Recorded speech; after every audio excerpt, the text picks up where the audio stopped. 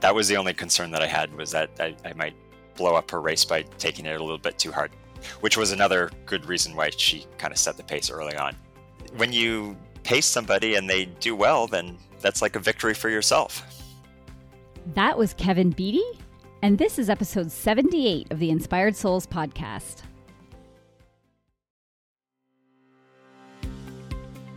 Hi, I'm Carolyn, and I'm a road runner. And I'm Kim, and I'm a trail runner.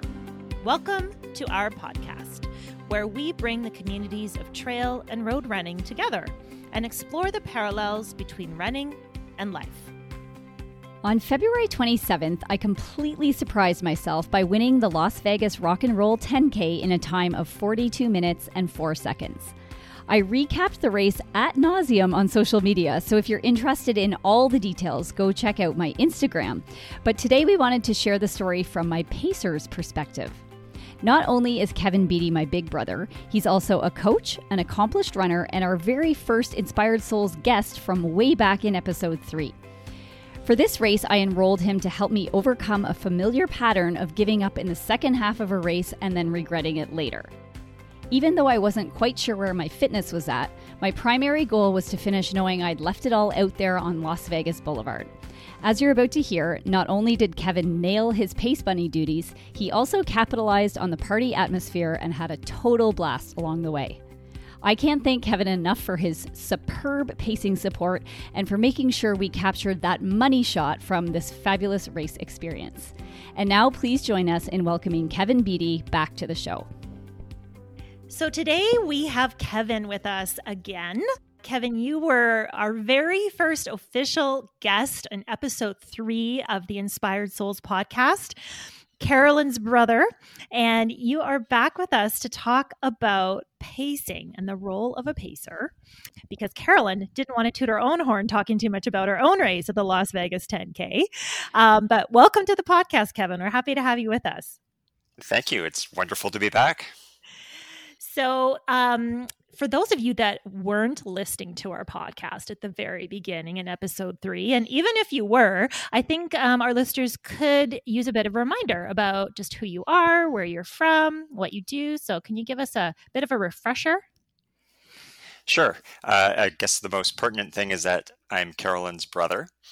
So that gets me on the podcast first and then again.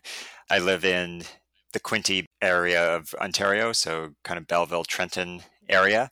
And I do a variety of things, including run coaching at Loyalist College in Belleville and online clients and a run group in the city of Belleville. Well, you've definitely been mentioned many times on our podcast. Lots of people have benefited from your coaching and your inspiration. And so I guess the very first question is, how did you land the prestigious job of being Carolyn's Pace Bunny, and why Las Vegas? So we'll go with why Las Vegas. We were there mostly because my partner was doing her one and only half marathon. She had identified Las Vegas as the one half marathon she would ever do. And she always had an out because it was in November. But for some reason, the race got switched to February. And it fell right on the college reading week, which made us both available to go. And it was right around my birthday. And I know that Carolyn and her husband were looking to get out of Winnipeg for that time. So we did a little running vacation around this race that my partner Jen was going to do. My role as pacer came up because I had run the Houston Marathon a month earlier, or a month and a half earlier. And the best part about doing a race in January is not having to do any kind of workouts or long runs or hard stuff in February. So I didn't feel like I was in shape or wanting to get out and run in the winter very hard. So pacing Carolyn was still very much within my wheelhouse. And I thought I could offer up those services to take part in the event rather than just kind of sit on the sidelines and be cheerleader. Well, I think that was super amazing planning on your part. I'm going to have to remember that for next year. Like anything to get me out of needing to run through a Winnipeg winter would be like a brilliant plan. Oh yeah, big December, January race is a great excuse to take the winter lightly. Okay, I may have to take that on. So before we sort of get into this 10K, I want to just pause on Houston. You ran Houston Marathon on mid-January. Okay. In a personal master's best time of 2 hours, 36 minutes, and 53 seconds. Tell us about that race. Were you proud of yourself on that race? I was really proud of that race because the buildup was certainly not ideal. I didn't get the idea to even run Houston until after the Canadian 10K Championships back in October of 2021, which was 13 weeks from Houston, which is kind of like the bare minimum that you'd want to do for a marathon build. And then I promptly hurt my foot and lost the first 10 days or 2 weeks of that 13-week training period. So cutting 13 down to 11. Mixed in there was our week away at Christmas, which was not very good running, plus a little bout of COVID when I got back that kept me indoors on the treadmill when I could have been outside doing some key workouts. And also, not to complain too much to people who live in Calgary and Winnipeg, but winter arrived early in Ontario last November, and it's been a pretty long, drawn-out winter by our standards. So the whole summation of it is that I was very proud of the race and building up to it and getting it done in kind of a short time frame like that. That's awesome. So this left you now roughly 4 weeks after Houston? Yeah. When you came to Vegas? Yeah, five or six. 4 to 5 weeks, 5 to 6 weeks. So perfectly recovered, refreshed, ready to just have fun. And it's Vegas, baby. Yeah, you don't want to just be a bystander. So before we get a little bit more into the specifics of your role pacing her in this event, I'd like your coach's opinion or perspective on what is the role of a pacer for a person running, let's say a 10K event on the road. And I'd like you to compare and contrast how a pacer might benefit a recreational runner versus a runner who may be a little bit more focused on performance goals. Okay, so traditionally, pacers would be employed like on the track or in the elite wave of a road race or a marathon, kind of to set the pace and get things going and make sure that the event has some pace to it, has some race to it. So people aren't just kind of jogging around looking down at each other, waiting for someone to take it up. At that level, like physiologically, it's a lot easier to follow than to lead. And if there's any kind of elements like wind or rain, people would be reluctant to be the person out in front and have a bunch of people drafting off of them.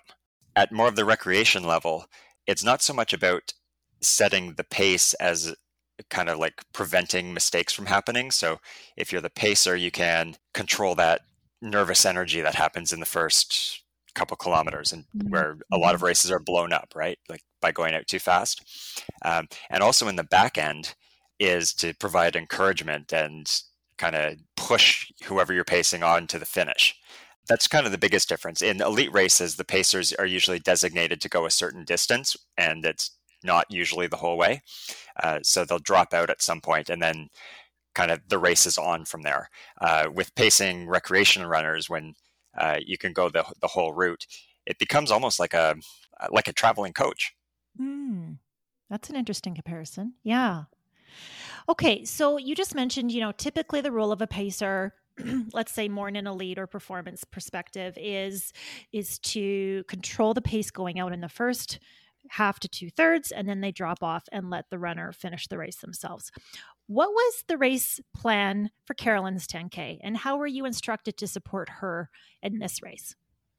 So Carolyn was in good shape, but we didn't really know exactly what that would be. Like you can kind of box it, right? Like under 40 minutes would have been a phenomenal race, but probably too aggressive to start out with.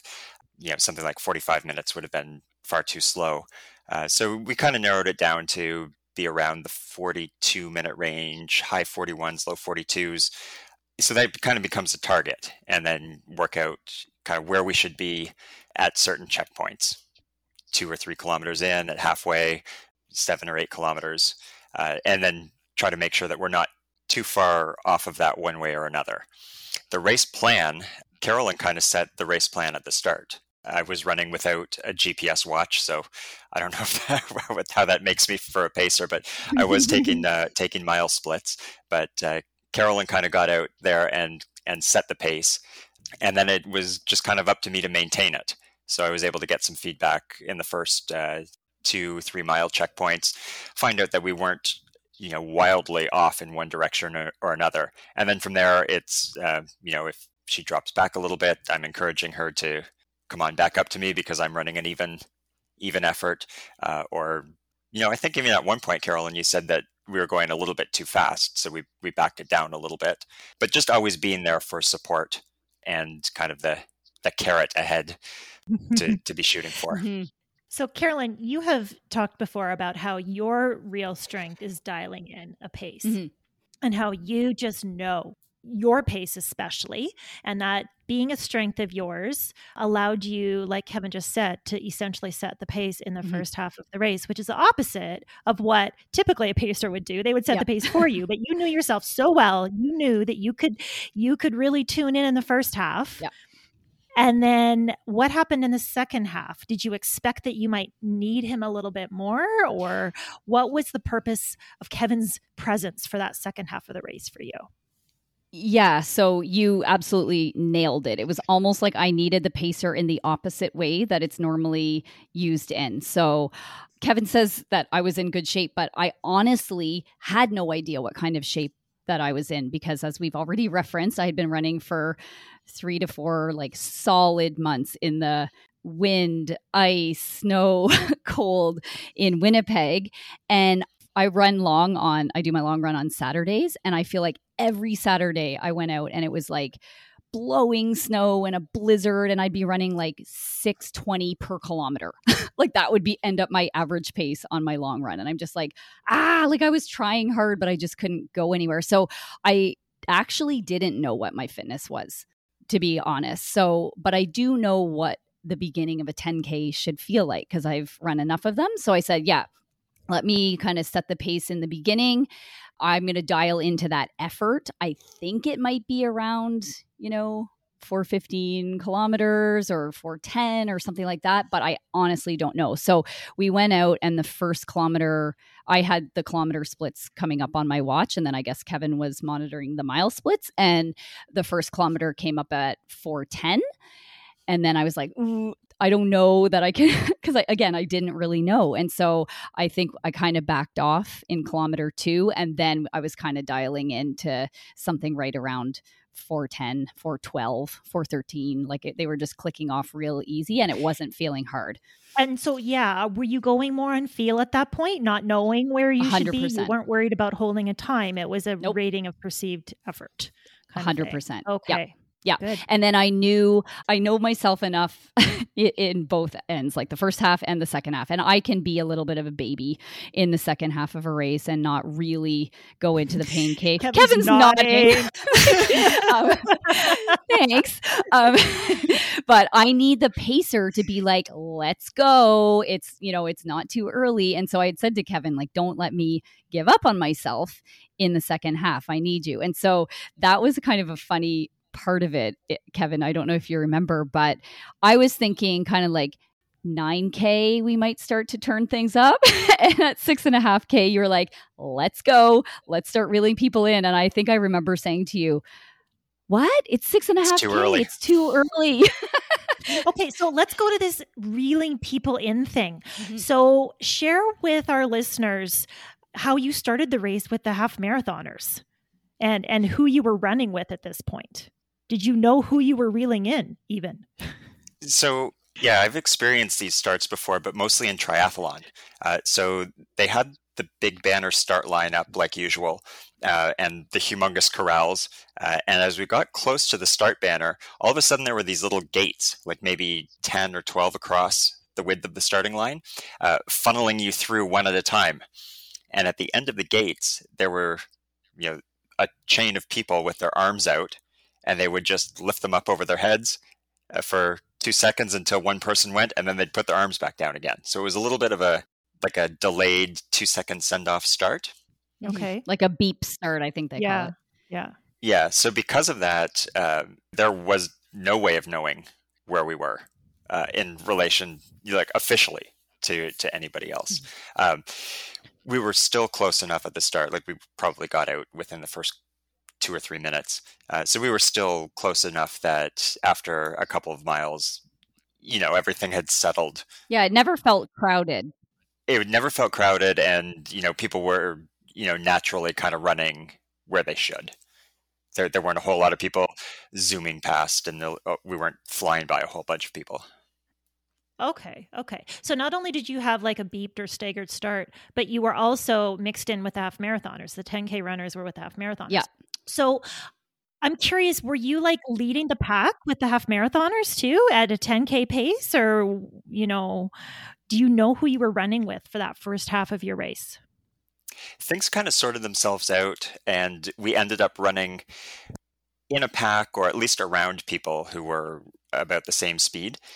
But there was a stretch, maybe around 3 miles or halfway, where we were kind of on our own a little bit. Like we kind of dropped anybody who we'd started out with, and the next group or the next pack or the next stragglers ahead were a little bit farther than just that what you would feel to be contact. So there was that stretch where we had to kind of like focus in and go after it on our together. And I think the only way of actually knowing would have been to glance at someone's bib. Like the bib colors were different for the 10Kers versus the half marathoners, but I wasn't paying attention. I don't know about you, Kev, but I was just kind of like... There was no way of knowing. I mean, I talked to, who we'll call Red Shirt Guy. Yeah. Because he came up to me and asked, he must have noticed that I was running with Carolyn, and he asked, what pace she was going for. Was she shooting for a 1:30 half marathon?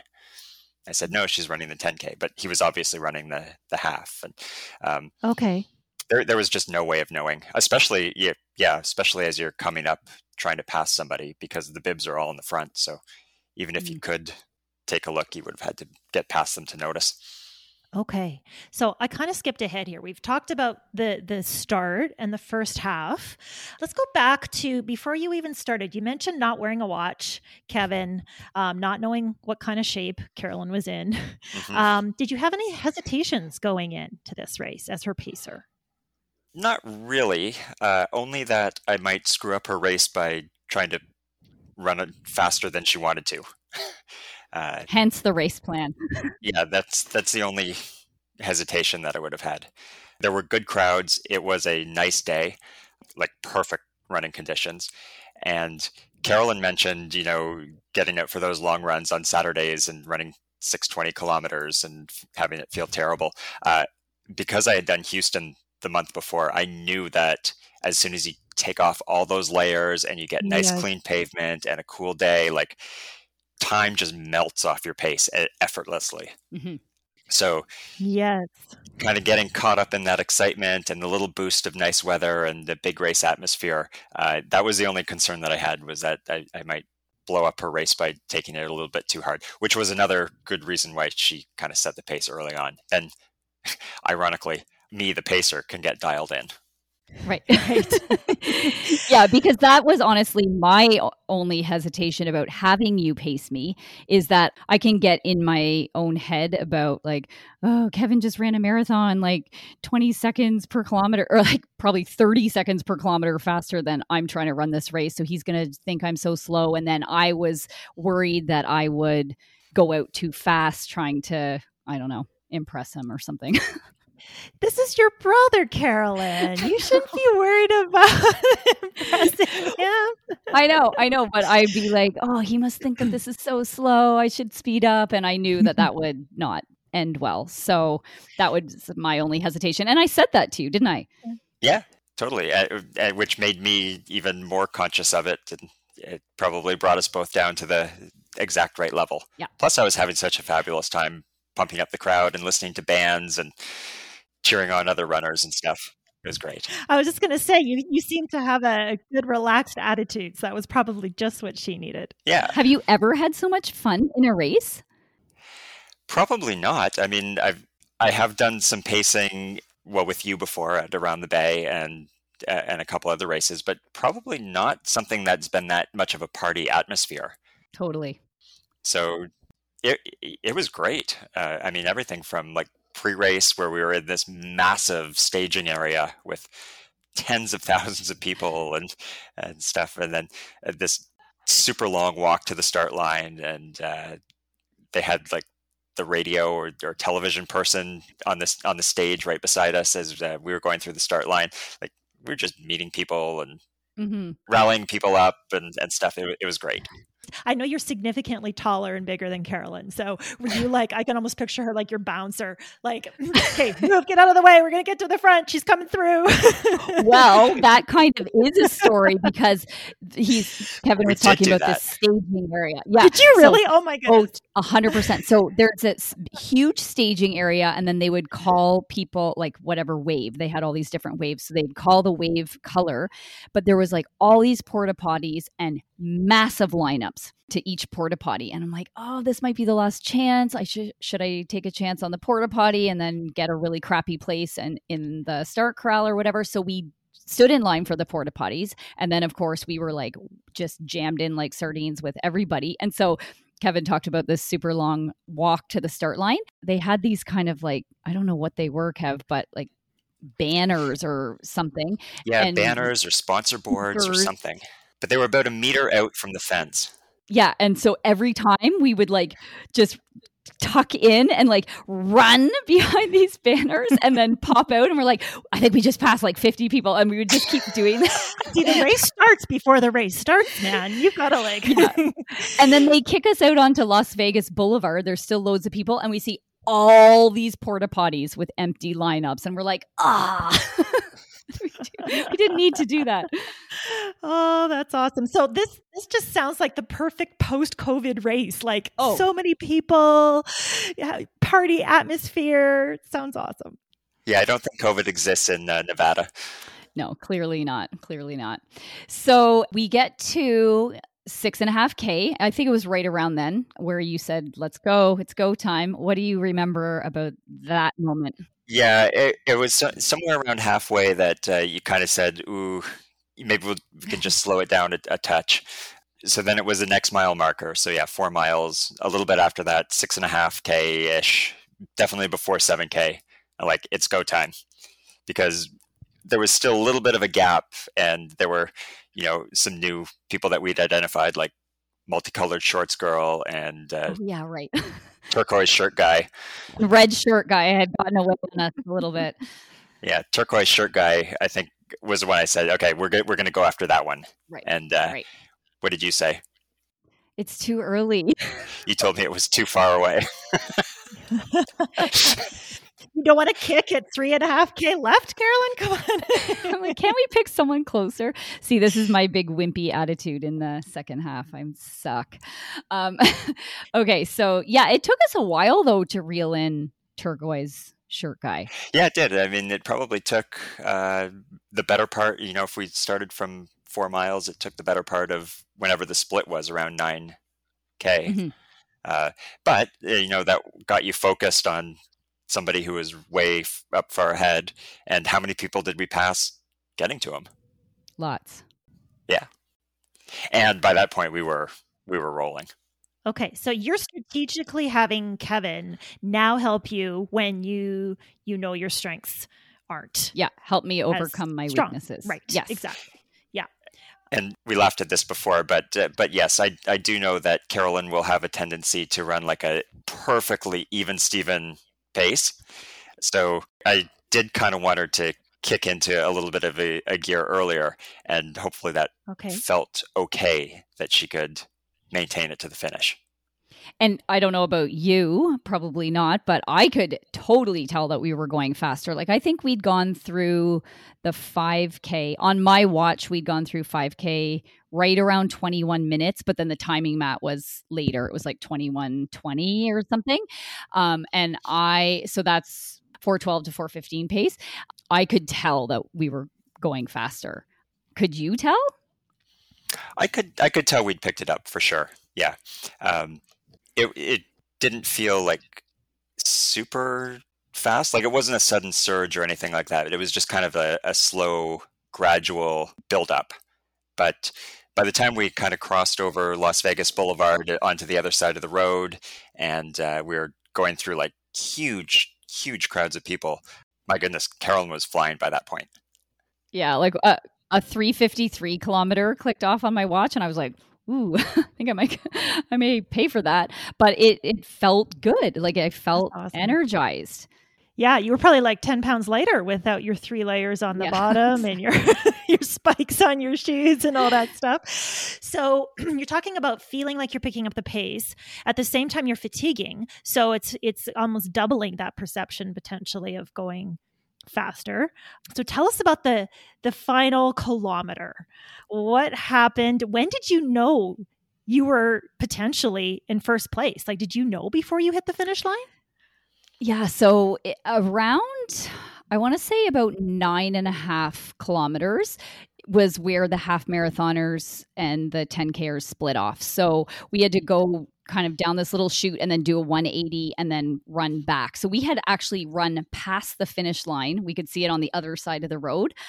So I kind of knew where it was and what I was looking for. But it was about 9.5K, Kevin, when we did that 180. Yeah, maybe a little bit earlier.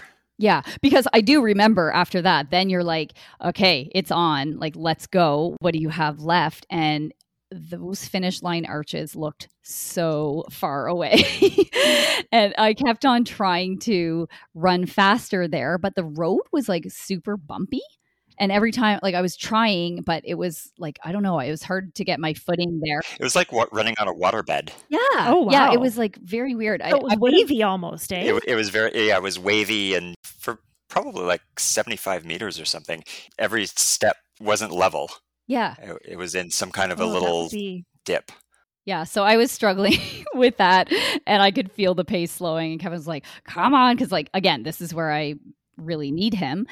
I was aware that we were kind of more alone than we had been, but I didn't register anything. I had no idea, none, that I was in first place. And the road kind of did a little curve before. So from way back, all I could see was like the top of the arches. But when you do this little curve, then you finally see like, okay, now we're in the home stretch. There's this big red carpet laid out. And that's when they like started to prepare the finish line tape. And honestly, I was just like, no way. And Kevin's like, oh yeah. And so did you know? Yeah. Did you know? I had no idea you were in first.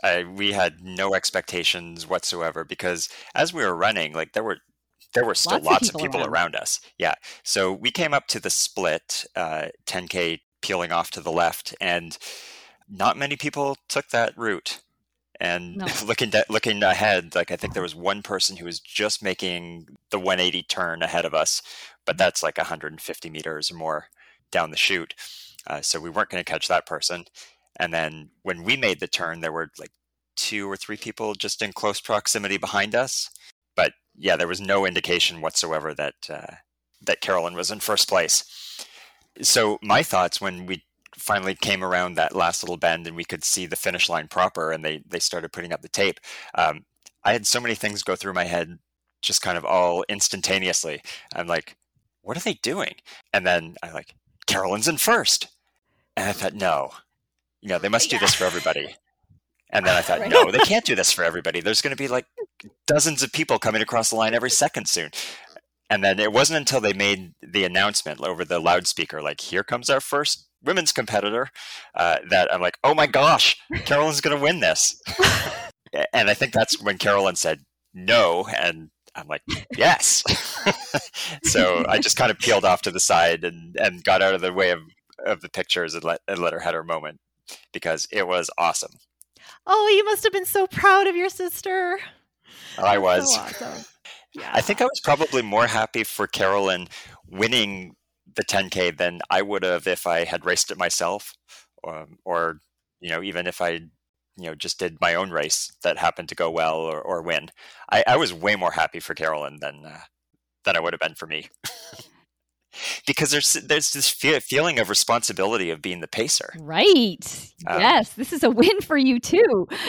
It is a win for me. Like when you pace somebody and they do well, then that's like a victory for yourself.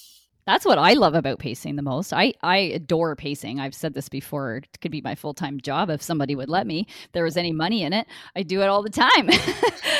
But no, it is so much fun.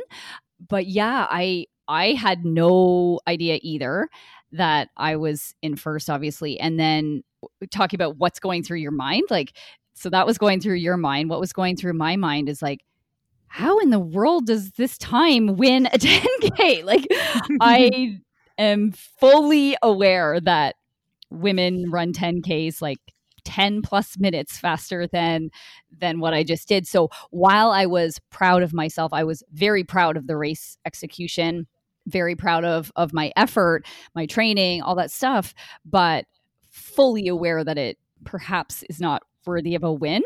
So I had this like, what? And then I'm like, screw it.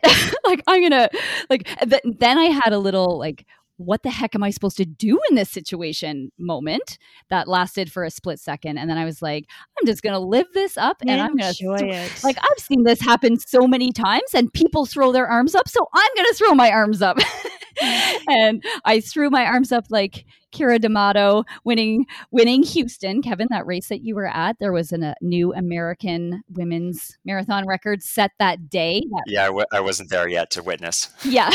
Yeah, she was 16 minutes or whatever, 17 minutes faster than you. It's insane. But anyway, I was like, I saw her do that, so I'm going to do that. So that's what I did. That's so special. So, Carolyn, you've orchestrated this whole podcast to be about the pacing, but let's just celebrate your moment for a second. Like, what do you remember most about that finish line experience?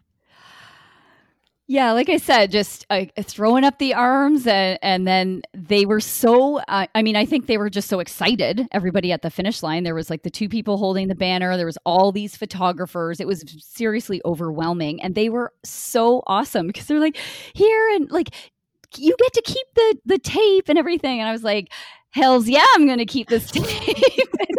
And then, I don't know, I think I just turned to you, Kevin. I was like, can you believe it? Like, can you believe that this is even happening? Like, is this real life? Like, it was a very, very big high, quickly replaced by a little bit of a low because we come up on Johnny. So my husband had run the race as well, and he's pretty competitive and he likes to get right on the start line. And there's some like start line pictures, and sure enough, he's like front and center on that start line. And he had missed that little 180 turn off from the half marathoners. And so he ran the 11K race. He won the 11K race, but had he gone the right way, I do think he would have won the 10K race as well. Goodness. And so he sucked it up hard for me, and he was happy for me, but I was also aware that there was some disappointment for sure. There was some bittersweetness to it. That's another area actually where me pacing you, I felt there was a little bit of an advantage. Like, you could have easily gone the wrong way as well. That's about the only fault on the course that I would note is the split was not well advertised, and it was not marked with like a humongous sign that's readable from 100 meters out. So we were approaching the split, and I knew that we had to split fairly soon. Yeah, we looked at the course map, but because nobody was running off in the direction of the 10K, I'm like, I'm just going to go run ahead here and check this out and make sure Carolyn goes the right direction. So I kind of picked it up for just like 10 seconds or so, got ahead, confirmed that, yes, that is the sign. This is the split. This is the direction we're supposed to go. But yeah, it was not well marked. It was a pretty small sign. And when Johnny was explaining what happened, I'm like, I can totally see how that could have happened. And that really sucks. Well, and when you're the one racing and you're pushing at the edge at the very end of a race like that, I mean, I tend to get a bit of a tunnel vision when I'm in that place. And the world just narrows and all you can see is what's straight in front of you, if anything. And so, Kevin, you had the advantage of not being at your limit for that race. And like you said, as a pacer, able to check it out a little bit in advance. So, yeah. So for a road course, I mean, that and especially a road course that had two different races going on at the same time. Right. I guess that becomes part Yeah. of the pacer's duties. Yep. Exactly. Exactly. Look at that. Even in a road race, the pacer needs to keep you on course, similar to trail running sometimes. So, Carolyn, you told us what your, most memorable moment from that experience was. Kevin, what would be your favorite memory from that race? I think there was a point on the course where like we were going past some bands and there were big crowds. Like it was right middle of the strip. We were still one of the first groups of people going through, so everyone was still really excited. And I I was pumping up my fist and firing up the crowd and saluting the band. And then I think out of the corner of my eye, I said, "Oh, there's a photographer." So I turned to Carolyn and I said, "Quickly, smile, photographer." And to her credit, her grimace turned into a smile, like really quickly. And now we've got that as a race photo. So that's a great photo. I think everybody in it turned out really well, and I think everybody in our family is going to be getting one. And I'd say that was my favorite race moment. I need to ask Kevin who his dentist is, because those pearly whites were gleaming in that photo. Well, you still had a lot more bandwidth to be smiling. You were looking at the photographer and smiling, no less. But yeah, it was funny when those race photos came out, because I wasn't even aware that there'd been photographers all along before that, and in every picture it was like horrible. I'm sure yours are amazing, Kevin. All the photographers, you're probably like smiling, but yeah, you definitely saved us, and that will be a fantastic memory to have that picture. That is one thing. I know in ultra running, there's photographers strategically placed on the course, but it's very obvious because you can see them from like a mile away, and they're in the most picturesque spot with the mountain in the background. And I've learned to very intentionally look like I'm having an awesome time while I run by the photographer. But in a 10K race, everything's so much more compressed, right? And especially a place like Vegas, I can imagine lots of photographers around. You wouldn't be able to know where they were. So you did get some great pictures, though, and I think we'll have to use that the photo we're referencing here in our social media posts about definitely. this episode. Yeah. The other fun part about finishing early was, do you remember like how much food and drinks and swag we got in the finishing shoot? It was like, here, have some champagne. Like they were giving out champagne, like little mini bottles of champagne, and I think we got like 5 or 6 of those, and we loaded up, like, so they give you the space blanket. So we had like granola bars and chips and water and juice and all this stuff like loaded into the space blanket to actually make it, I don't know, the kilometer back to our hotel. So that was pretty fun too. Was it cold? Like, did you need the space blanket? What was the temperature like? No, I mean, it was around, I want to say it was like 15 or 16 degrees Celsius at the start. But I mean, from start to finish, it got significantly darker. Like I had sunglasses on, but I did not need them at the end. I needed them at the beginning. I didn't really need them actually at the beginning either, but I definitely didn't need them at the end, but I didn't want to like put them up on my head, because what if they fell off? So yeah, it cooled off a little bit by the end. I never felt cold or that I really needed a space blanket. But remember, the half marathon was going on at the same time. The start was 4:30 for us, but it probably took them like 20 minutes, half an hour, I don't know, to get everyone through the start line, Kev. And then if it's taking people 3 and 3.5 hours to do the half marathon, like that's nighttime. So it was probably more that they were giving them out at the end. That's a late race. Yeah. To start after dinner. Interesting. Yeah. But it makes the atmosphere a lot more fun in Las Vegas, because you're running and the lights are coming on up and down the strip, and the big hotels are all lit up. But yeah, nothing happens in Vegas at 6 a.m. Come on. Exactly. And I will say one of the coolest things about that race in particular is that I've been to Vegas lots of times now, and Las Vegas Boulevard, the strip, is a really busy place. Like it's 4-5 lanes across in both directions, and it's always jammed with traffic. That night it was totally closed down. It was wide open on both sides just for runners. And as we made the turn kind of on the south end and we were coming back up towards the strip, just to see both sides of the street jammed with runners and that they were closing it off, it was really something to watch. And didn't we see somewhere that there's only 2 times a year that they close it down like this? And one of them is this race. So again, super cool. So I have to ask, Kevin, what's more fun, racing yourself or pacing? The actual experience is definitely pacing. It's never fun to run a hard race. Not in the moment anyway. I mean, not if you're doing it right. Yeah, the fun comes afterwards as you've experienced. But in the moment, definitely pacing is more fun. The long-term rewards of executing a good race probably last longer. Mm-hmm. But I mean, personally, I'm going to remember this one for a long time. Well, this is an interesting question that I wanted to ask you. The winning time was 36:44, which, I mean, you last fall ran a 34:13 10K in the national championships in Toronto. So 36:44 would be certainly within your wheelhouse. Do you have any regrets about not doing it? Because you could have gone for the win. No, I have no regrets whatsoever. I mean, I think I'd looked at the results from previous years, and usually there was like one 32-minute or 33-minute guy that you could count on being there. So even if I ran the 10K, I wouldn't have had really any expectation of winning it, at least going into it. No regrets. So, Kevin, what's next for you now? You've had your big race for the year in January. You've paced your sister. What's next on the radar? I guess I'd go back for racing for myself. We're going to have in-person road racing here in Ontario in the spring, so starting to line up the races already. Spring runoff in Toronto and Sporting Life in Toronto and the Ottawa 10K, and then we'll see what comes after that.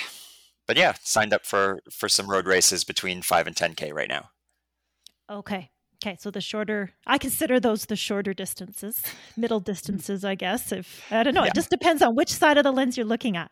Yeah. So any more marathons planned for the year, or was Houston the only one for this year? I keep saying that I wanted to do one more marathon, and it went well. And back to that 10K that Carolyn referenced last fall that I ran, I did win a prize there, and that prize happens to be a free entry to any event at the Toronto Waterfront race weekend in October. So their 5K, half marathon or marathon. So I may take them up on the marathon in October. Got to get your money's worth out of that free prize, man. That's right. Yeah. Is that a prize or a curse to give somebody a marathon entry? Like giving someone a dog. Or buying somebody a race entry for your birthday, like we had another guest do. Right. Exactly. So how about you, Carolyn? What's next for you? Oh, I came back from Vegas and shifted right back into, I did a 3,000 on the track, an indoor 3,000, which again, previous to Las Vegas, I'd done an indoor 1,500. So those short middle distance races are hard. And so the 1,500 was fun. I think, again, I needed Kevin as my pacer to drag me to a faster finish time. I think I left a little bit on the table there. But the 3,000, I ended up coercing some ladies, a former guest, Brandy Adolph, and her friend Lindsay, to join me in that race. And thank goodness I did, because Brandy and I were able to really work together in that race. And I think I executed a little bit better than the 1,500. So I did some short middle distance stuff, and now I've shifted full on into marathon training, and I'm targeting the Manitoba Marathon in June. Definitely have, as I've spoken about before, some unfinished business with the marathon. So I hope some of these long base building miles in the dead of winter will translate into something special in the marathon. So we'll see.